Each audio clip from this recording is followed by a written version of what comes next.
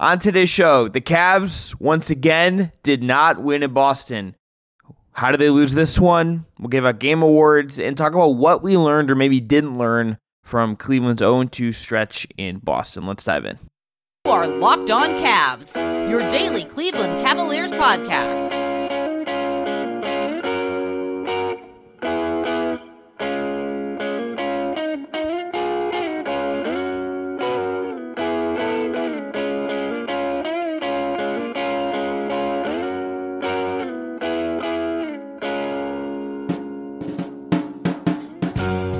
Today's episode is brought to you by our friends at Prize Picks. First-time users get a 100% first deposit match up to $100. It is the easiest and most exciting way to play daily fantasy sports.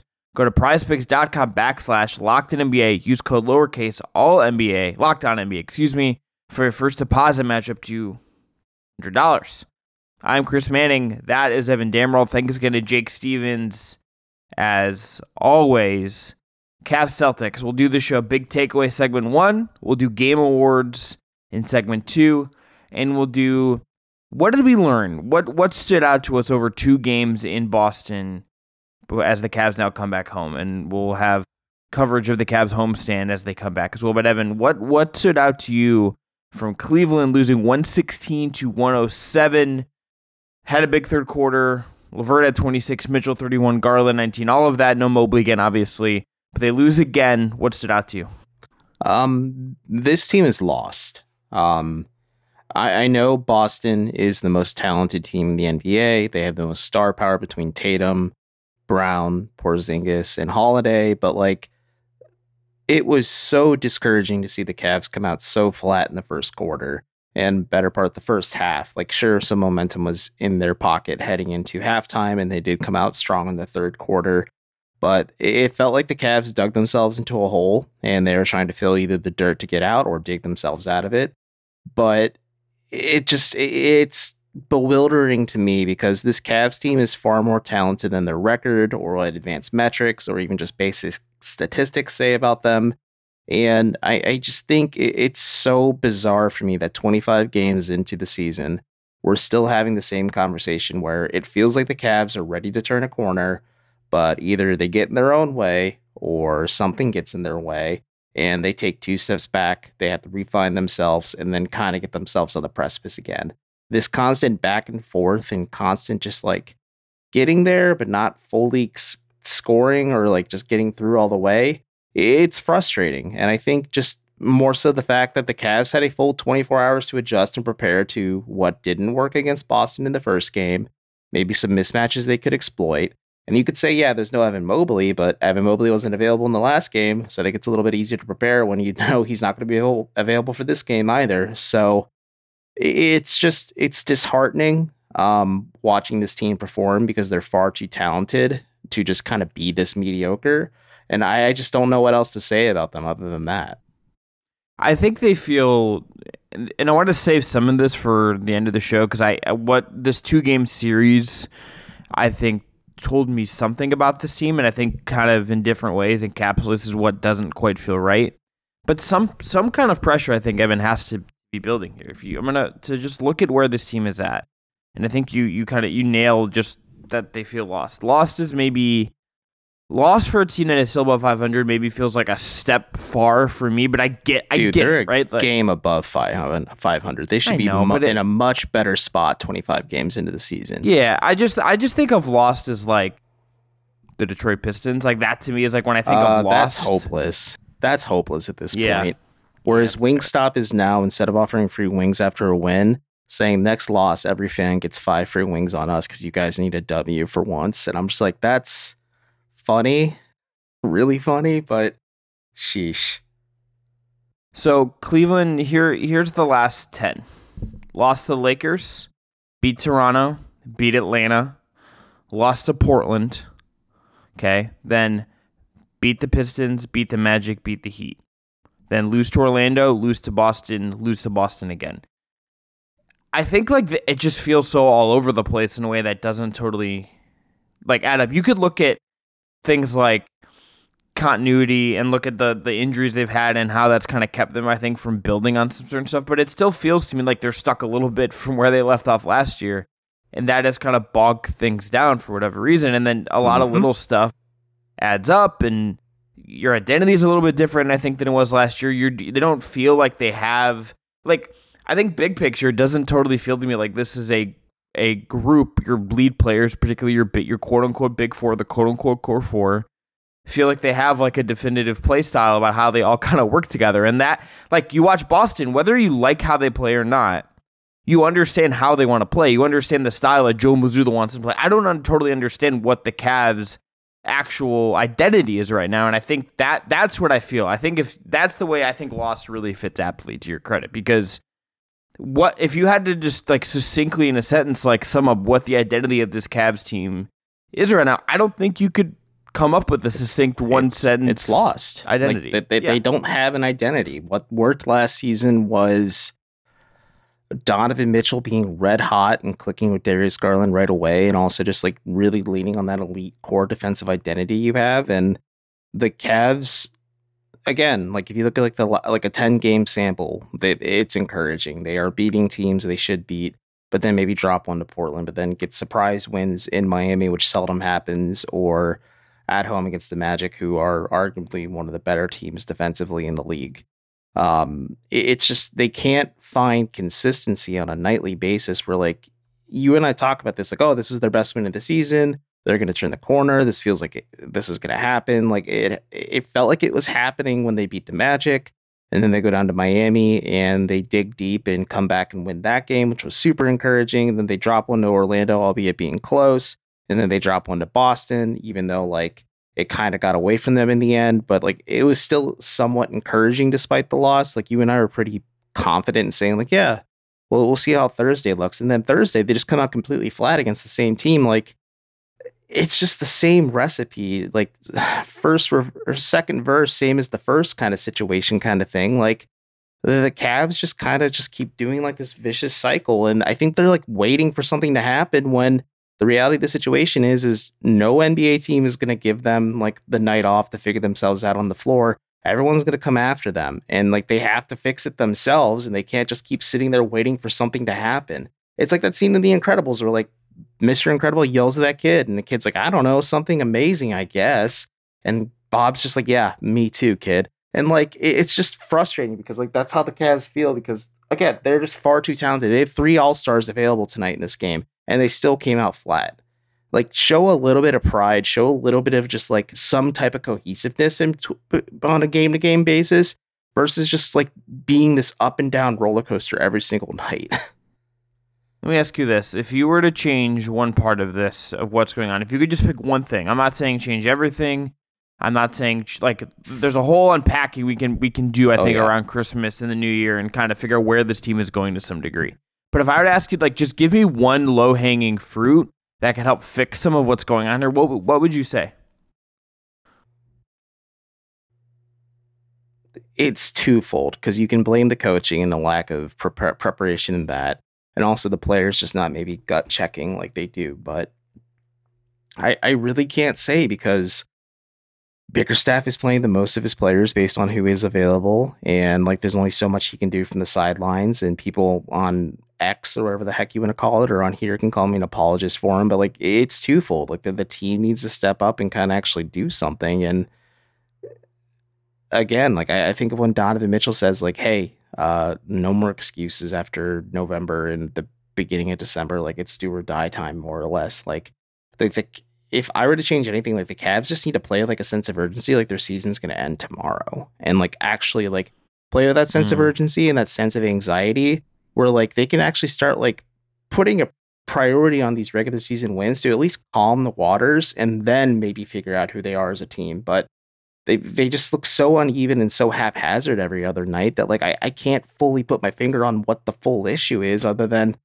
yeah, like a coaching change isn't going to fix this, because I doubt they're going to do an outside hire. They would do like Luke Walton or Sidney Lowe or Greg Buckner or even Dave Yeager as the head coach. You're not going to like go make like a wholesale change, because that's just slapping a Band-Aid on an internal issue. Like, I don't know, man. Like, what about you? I'm passing the buck to you because like I was thinking about this question as I was setting up. I'm like, I don't know what the clear like short-term answer can be for this team. My answer, and I think this is worth a longer conversation we have time for today, is I'm looking at the stars and I'm looking at a certain guy that wears number 45, and I think there are some of the issues you see with this team stem from him in a couple different ways. I think the Buck did to some degree stops with him, with some of what is going on here. You can take that how you want, and we can talk about that more. I have a hypothetical for you in the next segment, but I know we need to step away for ads for a moment. Yeah, come back. Evan will give me his hypothetical, and then we have game award. That'll be MVP, stat of the night, play of the night. That's coming up next. Today's episode is brought to you by Dave. Finances can be so intimidating. That's why you need Dave. Dave can make managing your money so much easier with an interest-free cash advance for free, fee-free goal tracking, and easy ways to find a side hustle to make more money. It's the banking app that's leveling the financial playing field. When you download Dave, you can get up to $500 in 5 minutes or less. No credit check and no late fees. It's part of Dave's extra cash account. Advance the money you need with no interest, then settle up later. You can even build credit when you settle up on time, so you get more money to buy groceries, fill your tank, get your car repaired, all of that and more. Download Dave today at dave.com/LockedOnNBA. That's dave.com/LockedOnNBA. You get up to $500 in 5 minutes or less. No credit check and no late fees. Download the Dave app now or go to dave.com/LockedOnNBA. For terms and conditions, go to dave.com/legal. Eligibility criteria and instant transfer fees apply. Banking services provided by Evolve, member FDIC. Evan, what's your hypothetical before we go to awards? So basically, to get an answer out of Donovan Mitchell, I expect you to wear full green, a full suit of armor preferred, but set an apartment on fire. And he'll come in and try and save everyone. And you're dressed as an old woman who lets out the Wilhelm scream and then asks him, "Are you in or are you out?"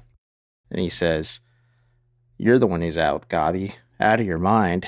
And then you go, "Wrong answer." I've recently rewatched the Sam Raimi Spider-Man movies, and I think just the fact that like there is uncertainty about Mitchell's future, especially just like reports constantly like trickulating out there about other teams being interested in him and it being the worst kept secret that he isn't there, like that is something that we should probably put a pin in and talk about at some point. Like, where do the Cavs go from here with this? Because I feel like that is a bit of an issue with like their on-court cohesiveness some nights. I think can you give me like a one sentence just give me exactly what you're trying to ask me. I'm a little confused if I'm being honest. Just give me like the one would you dress one up line. As William Dafoe's Green Goblin and ask Donovan Mitchell in a flaming apartment building, "Are you in or are you out?" And then he can say, "You're the one who's out of your mind, Chris." That's it. I was trying to be funny after being so angry in the first segment. I think I just lost the thread. You weren't angry. You were just being you're being like speaking your truth, and that's all that really matters. Look, I would just say that the way I think if Kobe Altman wants to dress up in the Green Goblin costume and scare an old woman and then asking her out, he would be within his rights to do so.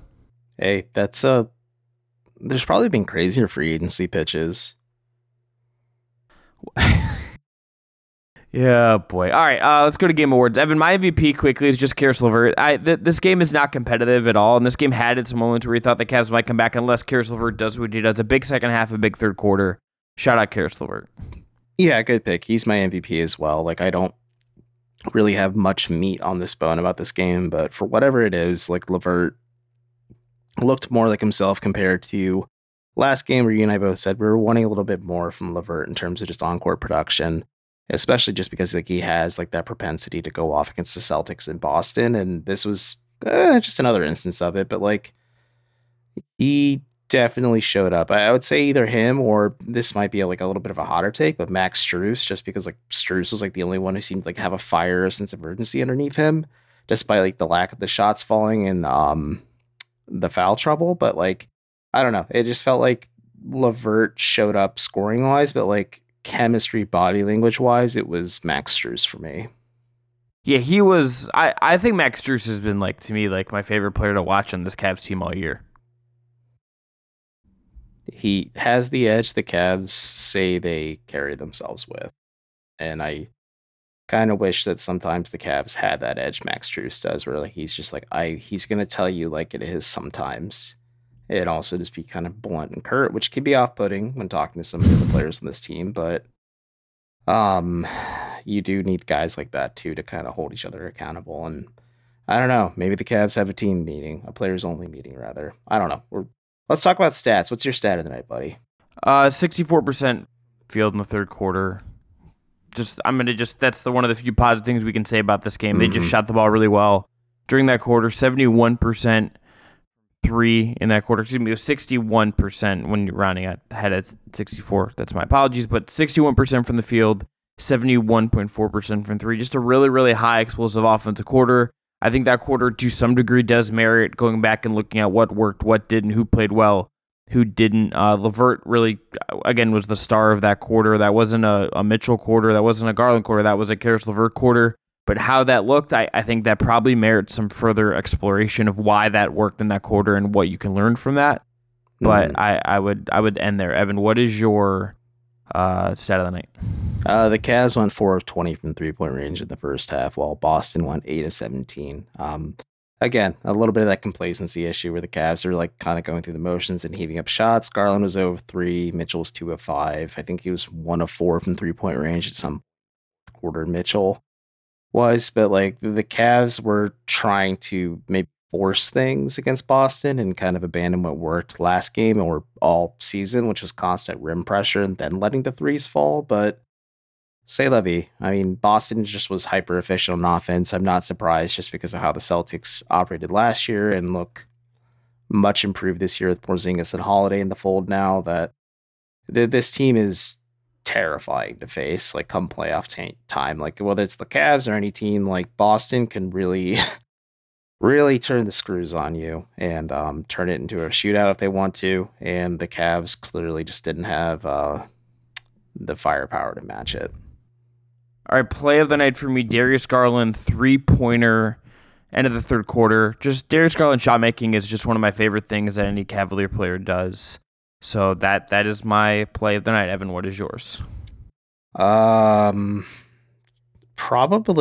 when Karis LeVert, about 4 minutes left in the third quarter, like on a pick and roll of Mitchell hit the 3-pointer, and like you said, he's the only guy who kind of showed up in the second half for the Cavs and kind of let that spark.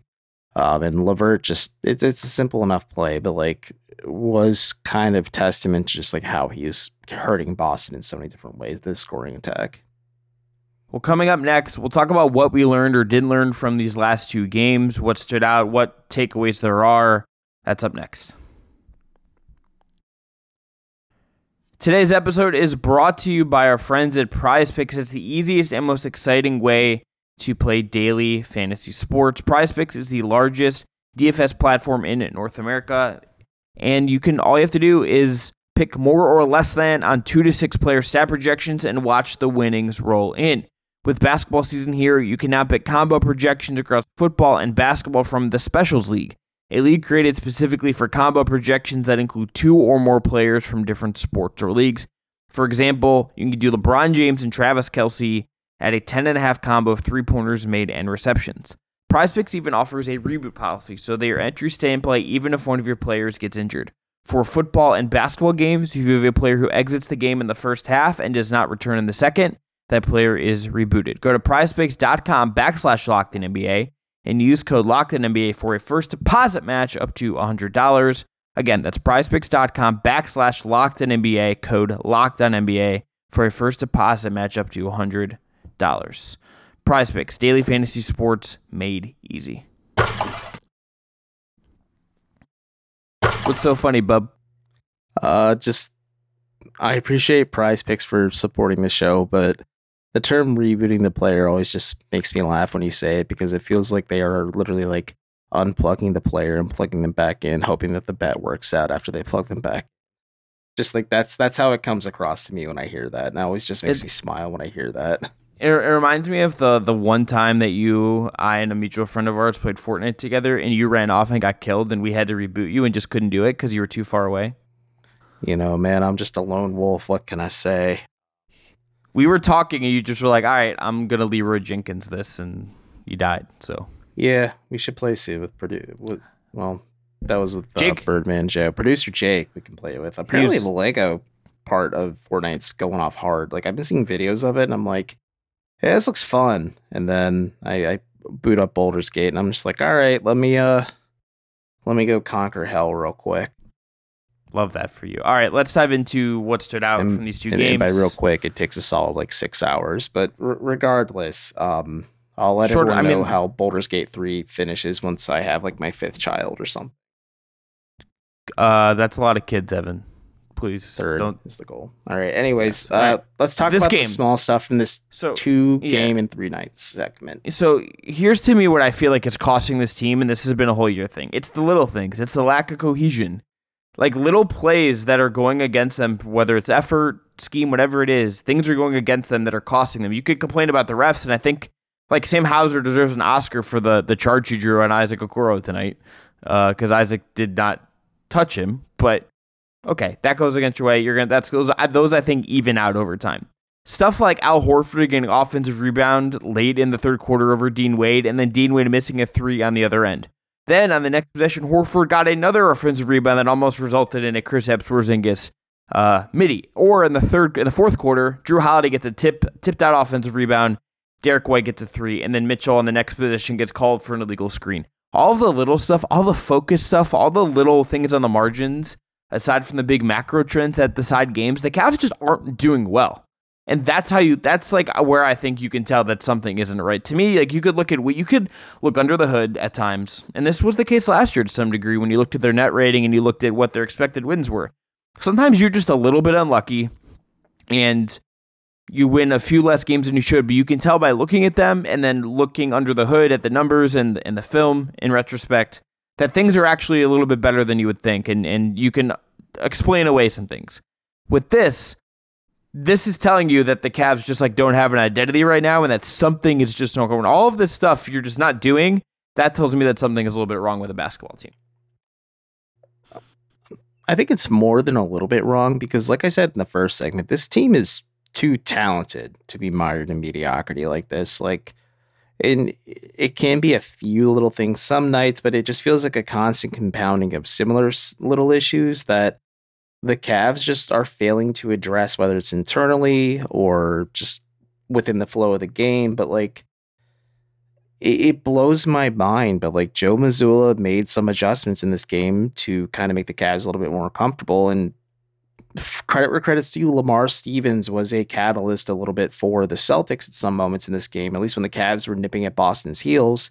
And Stevens helped the Celtics put the Cavs away early in the fourth quarter. But this team just lacks cohesion or, like you said, an identity. And it's not just going to come to them. Like, they actually have to go out and battle and find it themselves. Like, to quote the late, great Fred McLeod, like, pressure makes diamonds in this situation, or makes the pipe burst, rather, too. And the pipe's bursting in the wrong reason for the Cavs. And it's just frustrating. Again, just because, like, again, I know this team is too talented. They had 3 All-Stars available this evening against Boston, and it was just a thing. And like, it just felt like there was no wholesale adjustments being made between game 1 and game 2 of this like pseudo baseball style playoff series. And that's in of itself is disheartening to me because, like, yeah, maybe you don't want to show your whole hand because of the postseason or whatever, but you can still make small changes just to make your life easier. So you can maybe steal win in an undefeated team at home, or at least just build some good momentum heading back after a up and down road trip. When on the Saturday they play the Hawks again. It's part of a little homestand. What would you do? Is there anything that could happen Saturday that would alleviate some of what is going on right now? Is there like an outcome over that game, or maybe even the whole homestand, that you could maybe start to feel like things are turning around a little bit? Is there something that could happen that could convince you that this team's actually probably going to ultimately be okay? So the next 4 games at home are Atlanta, Houston, and then New Orleans, Utah. Dylan Brooks back in Cleveland, Ohio. I just saw a WWE event in Cleveland, and that guy's going to get booed more than any other single person that was at an event designed for you to boo lots of people. That's going to be incredible, by the way. That's not the point here, but that's going to be awesome. I just hope he stands in the court and stares at Donovan Mitchell while Mitchell warms up. I'm here for the weird he's not of Dylan Brooks, but he's not LeBron, so probably not. I don't know if Mitchell gets that kind of Dylan heat. Brooks' act gets a little tired, but it's still funny at the same time because the NBA hasn't had like a genuine heel since probably LeBron was with the Heat, and LeBron still was like rooted for by a lot of people, especially when they won the title. But to jump back, ideally you go 4-0 in this one. I think these are all 4 winnable games for Cleveland, with Houston probably, at least in terms of defense, being the toughest matchup for Cleveland. Atlanta will be a bit of a litmus test just because like Cleveland does have the defensive ability to keep Atlanta away and put them away, while Atlanta just doesn't have that defensive acumen to kind of put the Cavs away. So like if Cleveland blows Atlanta out, that's encouraging, but like obviously going 4-0, but like the Jazz aren't good. The Pelicans are up and down. People are fat shaming Zion right now. So, if you can go 4-0 or maybe even 3-1, if you drop the one to Houston, like that's encouraging, but I'm going to pull out an old line from last season and every season before this. I need just like a solid 10-game sample of play on either end of the floor for the Cavs to kind of say like, okay, now they're turning the corner, instead of saying like, oh, they put together 2 wins. Great. But like they could realistically take 3 steps back after that. What about you? It's the same. I think they just had a 3-game winning streak that I thought might have been, I think I even argued on this show that things are starting to improve in some way, and then they didn't. So that leaves you in a precarious spot. I think if you're the Cavs, we'll see that game Saturday. We'll see the games on this homestand. We'll have it all covered here on Locked On Cavs. Thanks again, Evan Dammerel. Thanks again to Jake Stevens. Thanks again to the whole Locked On Network. And check out other episodes this week if you haven't already. Thank you to the listeners for listening. And the viewers, yeah. You're all pretty cool. Say hello if you see us in public. Just don't be weird. You don't be weird. Have a great weekend, everyone. People never are, but you always feel like you have to preface sometimes. But. Here's what I would say. The only time that I ever feel like it's weird is if I'm using the bathroom and you say hello to me while I'm mid using the bathroom. Just like wait till I'm washing my hands. Yeah, there's etiquette when it comes to using the restroom. Like don't talk to someone while they're like midstream, dog. Like it can wait, especially when you're saying hi to a podcast host. Like. I gag when people call us local celebrities and people recognize like myself or both of us in public, and I share the story after the fact, but like I'm not that big of a deal. You can finish up, shake twice, and then go wash your hands and with your pants buttoned, of course, and then talk. Peace out, everyone. Talk to you soon.